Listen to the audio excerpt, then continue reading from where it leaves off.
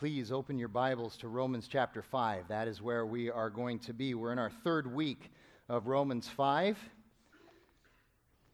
Been taking our time working our way through this chapter because it's a critical chapter. It's just filled.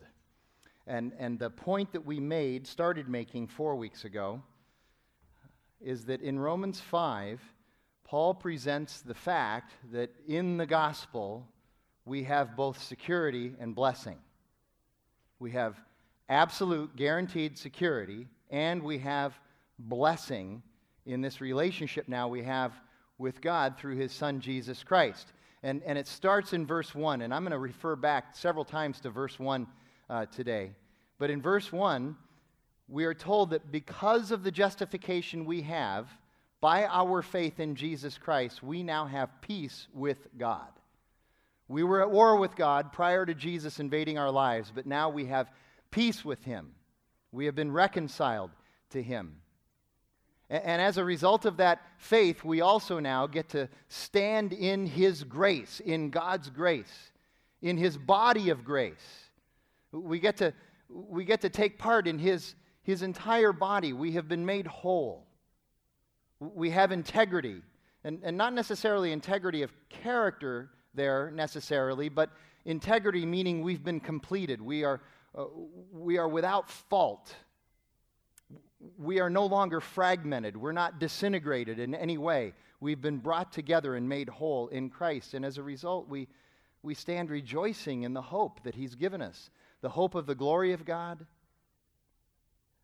the hope that we get to live with Him forever in this relationship, and even hope in our suffering. Paul says that in Christ we have hope because of our suffering. We have a new perspective on it. We see our suffering in a different light. We understand that when we suffer with Christ's help, with the help of the Holy Spirit in our lives, it's going to produce in us endurance and character. It's going to produce steadfastness. And then in verse 5, again, another verse we're going to refer back to a lot. He says, and God's love has been poured into our hearts through the Holy Spirit. This is all about God loving us. And these verses 1 through 11 of chapter 5, I've studied Romans before, I've taught Romans before. Never before, though, have I been as impacted by these 11 verses. And just slowly beginning to understand how important they are. And I've been just ruminating on them everywhere I go, praying through them. No matter what I'm doing, they've been brought to my mind. And now, verses 6 through 11, we get to complete this package of the first 11 verses.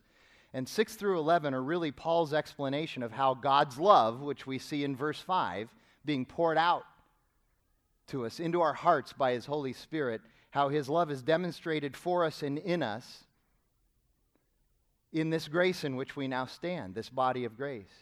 And one of the points that we need to get across this week is that in Christ we do have forgiveness of our sins, and that is very important.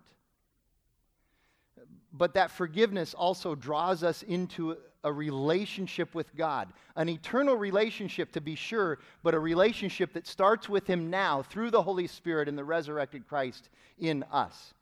It is not like we get to say, okay, God, thank you for forgiving my sins in Christ Jesus. I'm good to go now, and we take off. No, we are also drawn into this relationship with Him.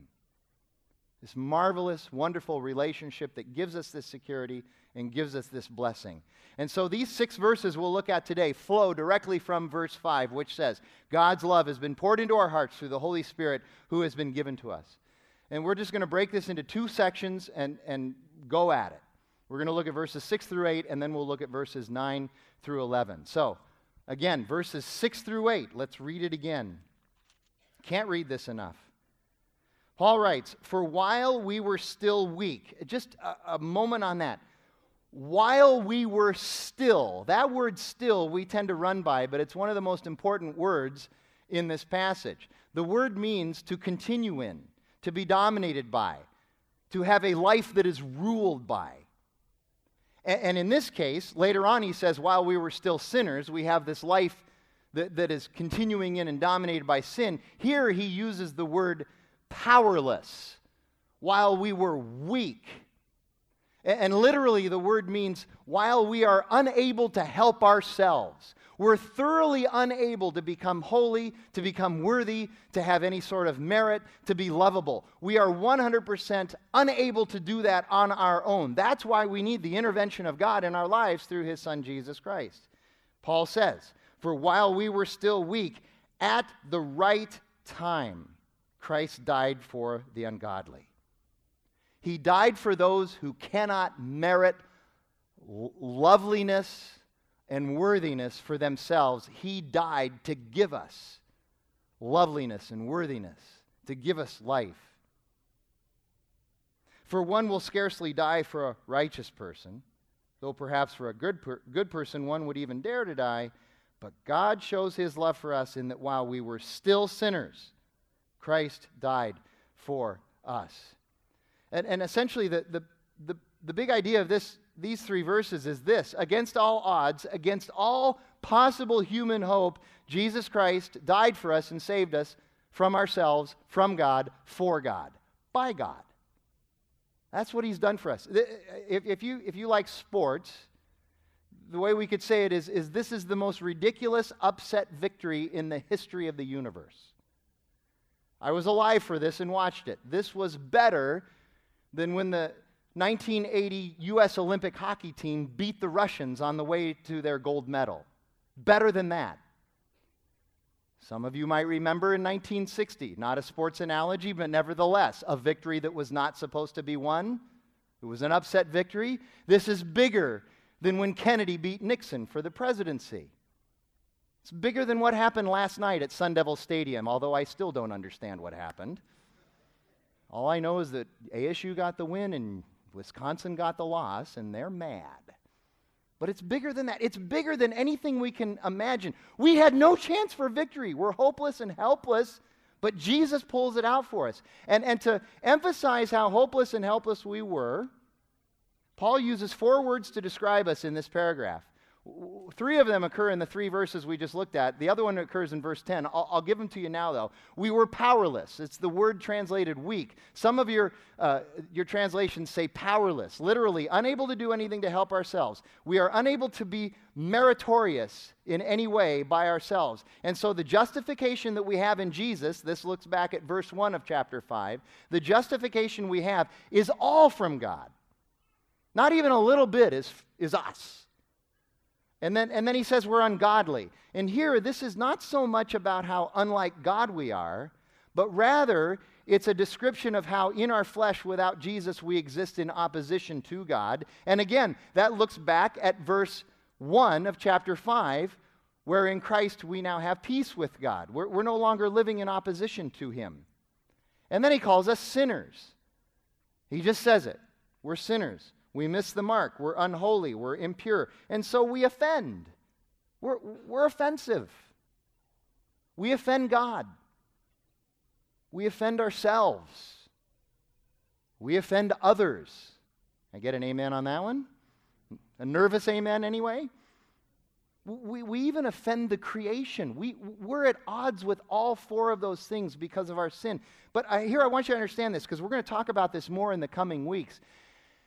When he says we're sinners, when Paul says we're sinners, it's not just our behavior that he's talking about. It's not just our sinful activity. In fact, that's really not even the primary thing he's talking about. He's talking about the nature, the core of our being that creates this behavior that's sinful. He says at our core, our DNA is composed of sin. Our nature is sinful. We cannot do anything but sin. That's what he's getting at, and that offends because God is holy. And then he calls us enemies in verse 10. Here you go. We would destroy God if we could. And I know some of you right out of the gate, oh, no, not me, man. I never want to destroy God. Yes, we would. In our flesh, with eyes that are blinded by Satan, because Satan comes to us, and this is a common theme. He says, look, if you want freedom, the best way you can achieve freedom is to get rid of God. Because God's the guy, he's the cosmic killjoy. He's got all the restrictions and the rules, and he's the don't do this guy. So he says, if you could get rid of God, you could have all the freedom you want. But Jesus comes along and says, no, that's not where true freedom lies. Who you're really in bondage to is sin. What you're really in bondage to is this very nature that you cannot escape, this nature that is sinful. And so real freedom is escaping the bondage of your sinful nature. And you do that through Christ. Paul says, it is for freedom that Christ has set you free. Freedom from the bondage of sin and free to live in relationship with God and others through the eyes of the gospel, through the eyes of the good news of Jesus Christ. Now, I know this is tough to hear. It's like, man, it's Sunday morning, the weather's finally a little bit better. I got a Cardinal game to go to, I'm in a good mood, and you're telling me how much I stink. Listen, this is the bad news. We have to tell you the bad news in order to get to the good news, because the good news is really, really good. And in fact, if we didn't tell you the bad news, we couldn't even tell you about the good news in this passage. Because really, this passage is more about good news than bad news, but we appreciate and understand the good news better once we understand what it is we're up against, which is ourselves. James Montgomery Boyce makes this observation right at this point in this paragraph in Romans. He says, there are a great many preachers today, many of them famous, who never want to say anything unpleasant about sinful human nature. They argue that people are already so discouraged about the world and themselves that they do not need to be told that they are sinners, that they are powerless, that they're ungodly, and that they are enemies of God. That's too bad, because those preachers then avoid this text, which is actually the clearest demonstration of persevering, faithful, enduring, and sacrificial love recorded in the Bible. God's love for us. While we were yet sinners, Christ died for us to set us free from sin. That is good news. And you can't preach that unless you say, you need it. And here's why you need it. God doesn't love us because we're so lovable. Rather, He loves us in the midst of our wickedness, in the midst of our most unlovableness. And that's real love, and He's done it for us. And this paragraph demonstrates it. God demonstrates His own love for us in this. While we were still sinners, His Son died for us. And I'll tell you, it's easy to love someone who's lovable. This is one of the arguments that Paul makes. Easy to love someone when they're lovable, right? It's not a challenge.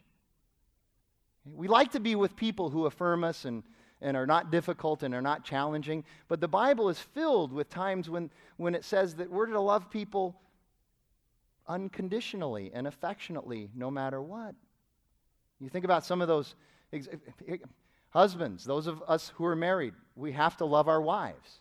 And Paul's not exhorting us to love our wives only when they're lovable. He's especially exhorting us to love our wives in those rare times when they are unlovable. But he says we have to do that because that's exactly what God did for us in Christ Jesus. While we were unlovable, He loved us. The Bible tells us to love our neighbor.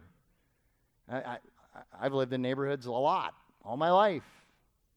And I tell you, it's easy to love those neighbors who are quiet and maintain their yard and bake me cookies. Those are lovable neighbors. He's saying, no, you got to love your neighbor when they're an enemy too. When they're bothering you and disrupting you. You might be the only entrance into the understanding of Christ that they may have. But more than that, it's because God loved you that way. You need to love them that way as well. 1 Corinthians 13, which is known as the love chapter. Here's just a little snippet of it. Love perseveres, love is faithful, love is filled with hope, and love endures everything. Oh, so it's not just when I feel like it. No, it's not. And guys, please, I got to tell you, I feel like I got to say this. I really am not preaching at you on this issue. I'm preaching to myself, and you're just here listening to it. Because I struggle with this. I really do. I know that God loved me in my most unlovableness. And when I'm able to love others in their unlovableness, it is not because I know how to do it or I have the power to do it. It's because God has saved me and His Spirit resides in me, and that's the only way I can do it. Otherwise, I struggle with this. It's hard. It really is. But that's how much He loves us. And verse 6 tells us that this was done at the right time. I want to explain this time thing. There's two words in the Bible, the Greek, that we translate as time. One is chronos. We get the word chronological. That's the exact moment in time, refers to that. So Jesus died at 7:05 in the evening. Okay, that's chronos time. That's not the time he's using here. That's not the word he's using here. The word he's using is kairos. And the word kairos is more about timing than it is about time. It's about opportunity instead of a specific time on the clock. It's actually an agricultural term that means it's harvest time. It's the best time right now. Everything is aligned for you to go and harvest your crop. Here you go. It's the ripe time. That's what he's talking about. He's talking about timing here. Some of you know, I love the Midwest. I really do. I was born and raised here. I'm living here now. I'm fine here as well, but I really love the Midwest. I lived for 4 years in Chicago. Every summer we go to the Midwest. My wife's mom is from Wisconsin. My wife is originally from Minneapolis, and so we fly there. We either land in Minneapolis, Milwaukee, or Chicago, rent a car, and we drive everywhere, and we love it. And I want you to know, yes, I love the Midwest even in January. That's how much I love the Midwest. Okay? I really do. I love it there. But especially in the summer, it's beautiful, it's green. I don't really like to drive long distances here in the southwestern United States. Driving to Tucson is painful. Driving to Los Angeles is even worse, okay? I mean, the fans are the only thing that distract me on that drive, all right? But I love the drive. We get in that car and we drive everywhere, and I love it, and it's relaxing and it's fun. 12 years ago or so, I think our kids were 9 and 5. Our daughters were 9 and 5. We had a 3-week thing planned there. We're going to go everywhere. And Minneapolis was our home base. We land there, we rent the car, and we're going to go up to my wife's aunt and uncle's house. They live in the northwest suburbs of Minneapolis. So from the airport, take 494 west, you hit Minnesota Highway 100, and it's freeway. It's a freeway in the western suburbs of Minneapolis. And as we're getting on to the Highway 100, we're accelerating on the 100 freeway. I am just beside myself. I'm about to burst. I can't wait. I got 3 weeks in the Midwest, and I'm looking around, and my wife's there, and the girls are in the back, and I'm looking, I go, oh man, look how beautiful it is. Everything is just perfect. And literally, as the word perfect was rolling off my lip, I look in the rearview mirror, and there's a police officer behind me with his lights on, and he's pulling me over. I look down at my speedometer. I'm going 10 miles over the speed limit. So he pulls us over onto the freeway. And he comes up, and we talk, and this, that, and the, oh, sorry, first day of vacation, kind of embarrassed in front of your family, all that. Okay. And he has mercy on me. He says, I'm just going to give you a warning. But then he says, we got a little problem here where we pulled off. There's no way you're going to be able to safely accelerate and get back into this freeway traffic from here. So here's what we're going to have to do. I'm going to back up about 100 yards. You're going to back up also in front of me. And then you'll have enough room to be able to find a gap, accelerate, and pull into the freeway traffic, which was moving very quickly. I said, okay, so he backs up, I back up, I'm ready to go, I'm looking for the gap, I see a perfect gap, and I floor it. The problem, of course, is that I had failed to take the car out of reverse. And I mean, my wheels are spinning, rocks are flying, okay? And I'm heading right for this police cruiser. My wife, my kids, screaming bloody murder, okay? Slam on the brakes, and I mean, I'm like an inch from this guy. And I look back at him, and this is all he could do. Just go back to Arizona, please, just put it into drive, looking, get in there. And so we're driving, and now 4 people looking straight ahead, expressionless. About 3 minutes in, Jackie says, still think everything's perfect, honey? We're just laughing. A lot of us think that life is filled with coincidences. I would say that they are filled with teachable moments. and that God coordinates those for us. And you can call them coincidences if you want, but he uses his timing at the right time to teach us. He does it to humble us. He does it to remind us what we should value in worship. He does it to give us the wisdom to be able to buttress and support the perseverance, endurance, and patience and steadfastness that he talks about in verses 3 and 4 in this chapter. And that is kind of a funny story, and I have many others that are considerably more painful, where God has used his timing specifically to deal with my pride and my arrogance and to knock my idols off of their perch in my life. Yet this timing in verse 6 is even more significant than what I've just talked about that. It's not a timing that is teaching us. It's the timing that rescued us, and he did it at the right time. And the funny thing about this is, as you study history, you find out just how fickle we human beings are. Because if you study church history, and I think Sean will even talk a little bit about this, if you study church history, you realize that for hundreds of years before Jesus came, the Jews were all walking around going, where's the Messiah? The Messiah is supposed to be coming. God promised the Messiah. I don't understand why he's not here yet. Where is he? Are you the Messiah? Are you the Messiah? Were they looking under every rock and in every crevice for a Messiah? They had hundreds, literally hundreds of, if you read the literature, of Messiah sightings. And they would even project that on people and say, you must be the Messiah. And then he would make a mistake or do something and no, it's not you. And then they would run and they'd grab somebody else. There were Messiahs everywhere. And then Jesus came at the right time. And since that time, people have been looking back going, I don't think that was him. It doesn't seem right that he would come then. And I think the Messiah is still coming. And when is the Messiah really going to come? He's come. It's Jesus of Nazareth, the Son of God. And he came at the right time to rescue us and to save us. And he died for us.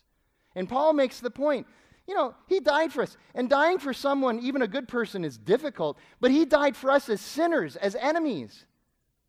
And I'll tell you, my understanding of God's sacrifice and love for me really changed radically after I had children of my own. I became a Christian when I was 27. And it wasn't for 6 more years until we had children. And then suddenly, I had a new perspective on this whole idea of sacrificial love that God has for us. I thought I loved Jackie, my wife, with the most complete love I could ever have. It's nothing like the love that I have for my children. And if you're parents, you understand what I'm talking about.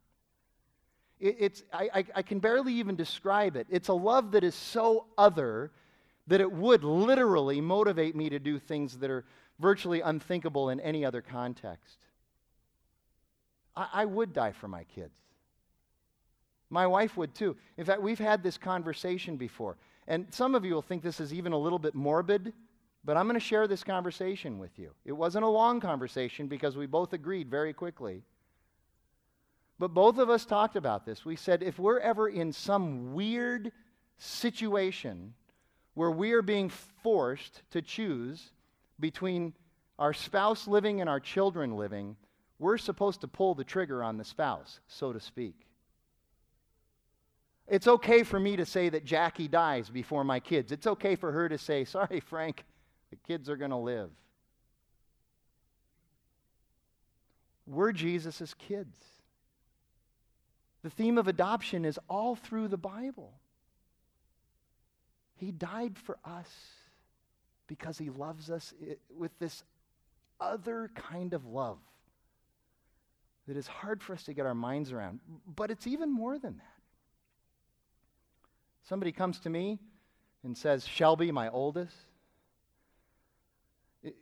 Frank, in order to save the lives of these billion people, Shelby has to die. That's a fair trade-off, isn't it, Frank? Your daughter for 1 billion people, isn't that a fair trade-off? So let's go ahead. Let's go ahead with the sacrifice of Shelby. I'd say no. But that's exactly what God did for us. He gave up his son for all of us, for billions and billions of people. Gave up his son. This is an incredible love. And this is what Paul is trying to get to. This is really good news. God showed his love for us that while we were still sinners, his son Jesus died for us. And now listen to this, the last 3 verses for today. Since therefore we now have been justified by his blood, much more, or some of your translations would have, how much more shall we be saved by him from the wrath of God?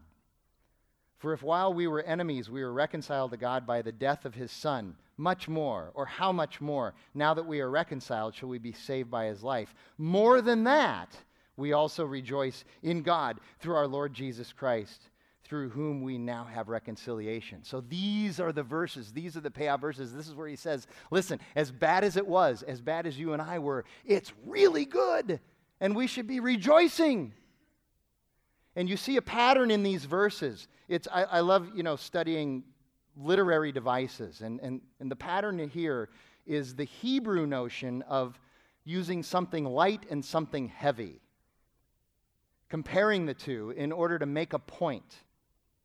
If this heavy thing is true, how much more then is this light thing true? Or it can be used the other way sometimes in some contexts. If this light thing is true, how much more is this heavy thing true? And we use this argumentation all the time without even thinking about it. Here you go. So if the Miami Heat are the best team in the National Basketball Association, that would be the big thing, the heavy thing. How much more are they better than the Phoenix Suns? That would be the light thing. You see how that works? Attorneys use this methodology all the time in court and when negotiating contracts. Politicians use this all the time in campaign speeches and debates. Salespeople use it all the time to try to sell you something. My wife uses it on me for the most simple of things. Hey, Frank, if you need $10 for lunch, how much more do I need $20 for lunch? I mean, what can you say? Here's 30. It's good. If the death of Jesus was good for reconciling us to God, how much more does his life reconcile us? How much more does his life before? How much more does his life after his death reconcile us to God? This is good news. And when Paul does this, he likes this language of much more and how much more and more than that. And he does this 3 times in this paragraph, which reaffirms the notion that the gospel is about our security in Christ. Not only does the blood of Christ justify us, but it also saves us from the wrath of God, the coming judgment of God. Not only does the death of Jesus reconcile us to God by forgiving our sin, but his life reconciles us by giving us this ongoing eternal relationship with God, this body of grace in which we can now enter. And verse 9 says, how much more will we be saved? Saved. The word is variously translated as rescued or delivered or redeemed. And there's actually 3 tenses of being saved that the Bible talks about. There's the past tense. I have been saved by Jesus on the cross. On the cross, Jesus forgave me of my sins. I've been saved. But there's also a present tense. I am being saved.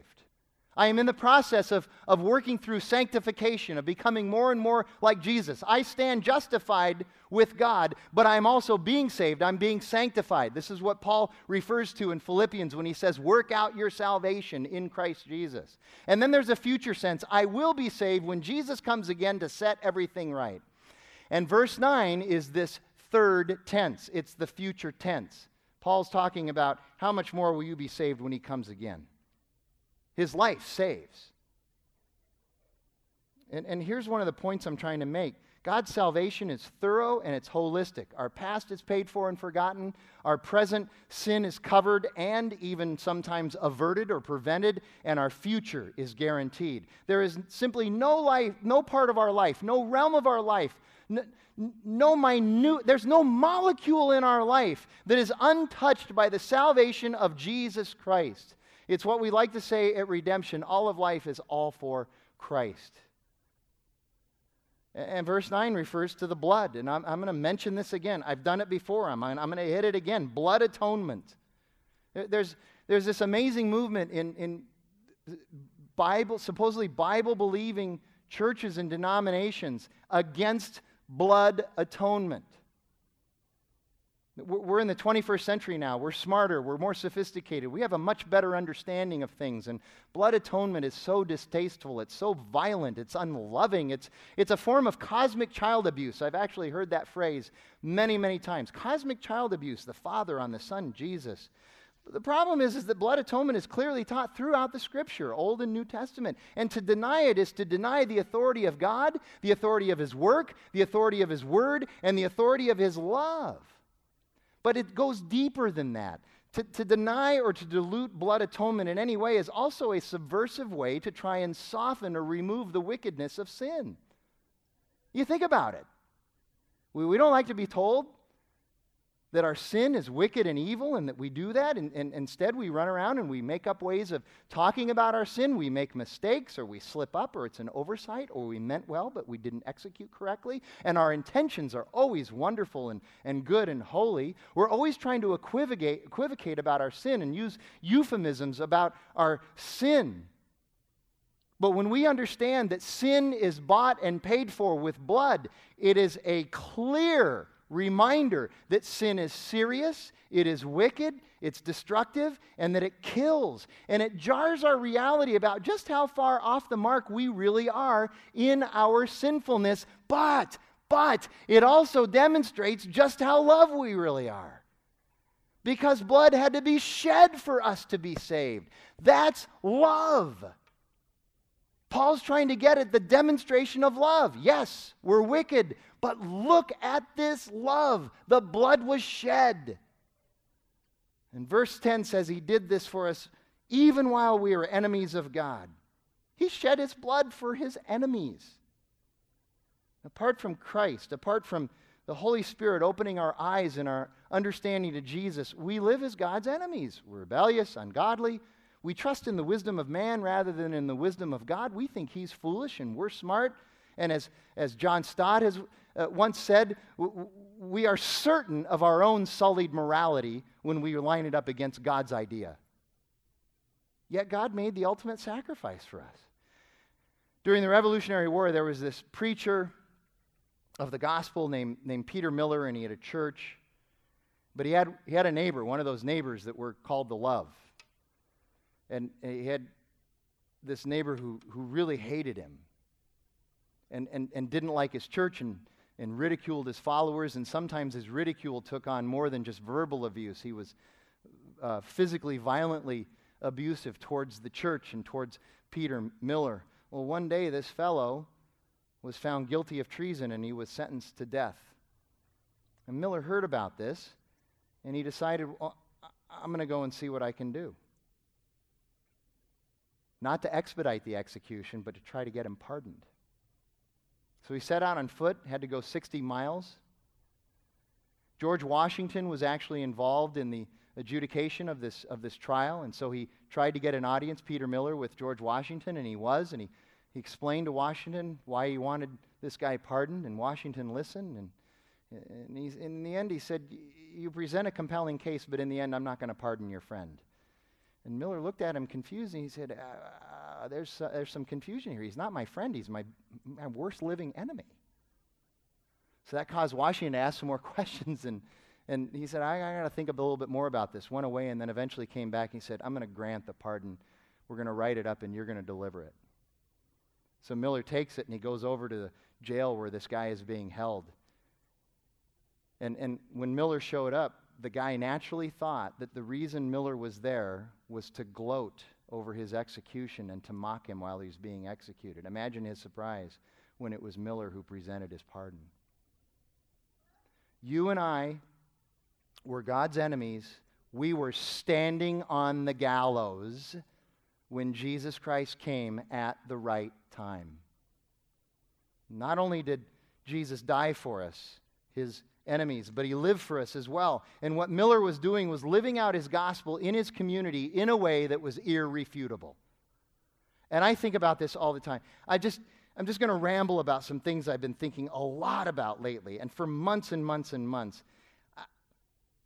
I really do believe, and you can come and tell me later that I'm deluded, but I really do believe that I could die for Jesus. If somebody came up to me and held a gun to my head and said, renounce Christ or die, I think I could take the bullet. especially now that I'm in my 50s and I'm on the back nine of life, and I think I could do it, okay? I really do, okay? But to actually live for Jesus, that's a lot more challenging. It really is. And I just keep stumbling and falling. And thank God the Holy Spirit is there to explain to me where I'm stumbling and falling, but also to explain to me that I am still loved and I am still justified and I am still righteous and I am still standing in His grace. But it's hard to live for Jesus. I would make the case it's probably easier to die for Him than to live for Him. To live for Him, to deny myself as He calls me to pick up my cross every day. This is Matthew 16. This is Luke chapter 9. Jesus says, if you're going to follow me, you need to deny yourself and pick up your cross daily. I think about this all the time. In fact, I blogged about it a couple of weeks ago. There are two imperatives in that saying. Deny yourself, take up your cross. That first imperative, to deny yourself, I would argue is kind of the same for everybody. We all have to do that. We all have to quit thinking of ourselves first. We have to put our family ahead of us. We have to put our neighbor and our friends ahead of us. We have to put our bosses and our subordinates and our coworkers ahead of us. Yes, we even have to put our fellow freeway drivers ahead of us. We're all called to do that. Here's the different thing, though. That second imperative, take up your cross. We're all called to do that too, yes, but I would argue that everybody's cross is different. And it's that cross that really challenges me. And again, I'm just being as honest as I can be here. I look around my life, and I look at my cross, and I look at the crosses that some other people are bearing, and my cross is puny compared to theirs. It's puny. I have a friend right now. I cannot describe the circumstances. It might be too hurtful, but he and his wife for the last 20 years have lived a life, a cross life that I don't think anybody in this room would ever choose. Tough life. I see other people with these massive crosses working their way through life and not uttering a single complaint about it. They continue to faithfully serve. They just faithfully carry that cross everywhere. And hear me, they're not martyrs. They're not doing it with a martyr's mentality. They're doing it because they're in Christ. That's it. They're in Christ. By the power of the resurrected Christ. Think about Jesus and His life and all the garbage that He took. In some ways, I would say it was probably easier for Him to die for us than to live for us. But it's His life that gives us eternal life. That's a big deal. He died for us, and Paul reminds us that He lived for us too. He lived for us both before and after His death. And finally, verse 11 tells us that we rejoice because we've been reconciled with God through Jesus. We rejoice. Again, let's just hit this again. That you see that word reconciled, you can assume that there had to be enmity. There was a war going on. If I tell you that David and I have reconciled, if you don't know David and you don't know me, you don't know anything about us, the one thing you can tell me is that at one time we were at odds with each other. We were at war with each other if we're now reconciled, right? So you know that's true. Well, that was our condition with God prior to being given peace with God through our faith and our justification in Jesus Christ. And so we rejoice in that. And you look at the theme of rejoicing all through verses 1 through 11. All of these things we rejoice in. The peace of God, God's grace, God's glory, God's power, God's persistence in our life, God's love, God's reconciliation. We even rejoice in the fact that He's with us through our suffering. The late, great John Stott, on this paragraph of Romans, wrote this: we should be the most positive people in the world. We cannot mooch around the place with a drooping hangdog expression. We cannot drag our way through life moaning and groaning. We cannot always be looking on the dark side of everything as negative prophets of doom. No. We exult in God. Then every part of our life becomes saturated with glory. Christian worship becomes a joyful celebration of God, and our lives are joyful service to God. So come, let us exalt in God together. And as I close, I have a thought. I just want you to think about this as you go today. Think about it the rest of today. Yes, even while the Cardinals game is on. Think about it the rest of this week. I want you to think about this. If you and I somehow believe that we deserve God's love, even if it's just a smidge. I said that word wrong, right? Smidge. Even if it's just a smidge, even if it's just 0.1% of what we do is what causes us to have merit and favor in God's eyes. If we do anything that we think deserves God's love, do you understand that if that's true, then we can never live in the security of His love because it depends on us? The only way we can live in the security of God's love and be embraced by the security of His love is to recognize that it's not us, it's Him. He's the one who's giving us His perfect love and His perfect promise and His perfect hope. This passage is so awesome because that's what it explains. It's Him loving us always, unconditionally, without reservation, totally secured. There's a great mind of the 20th century, a smart theologian. You and I wouldn't necessarily agree with all of his theology, I'm guessing. Nevertheless, he was very smart, very brilliant. His name was Karl Barth.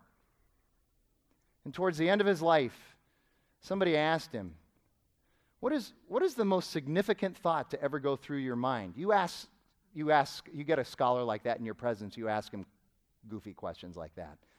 But they asked him, what's the most significant thought that's ever gone through your mind? And he thought for a minute, and then he said, it's this.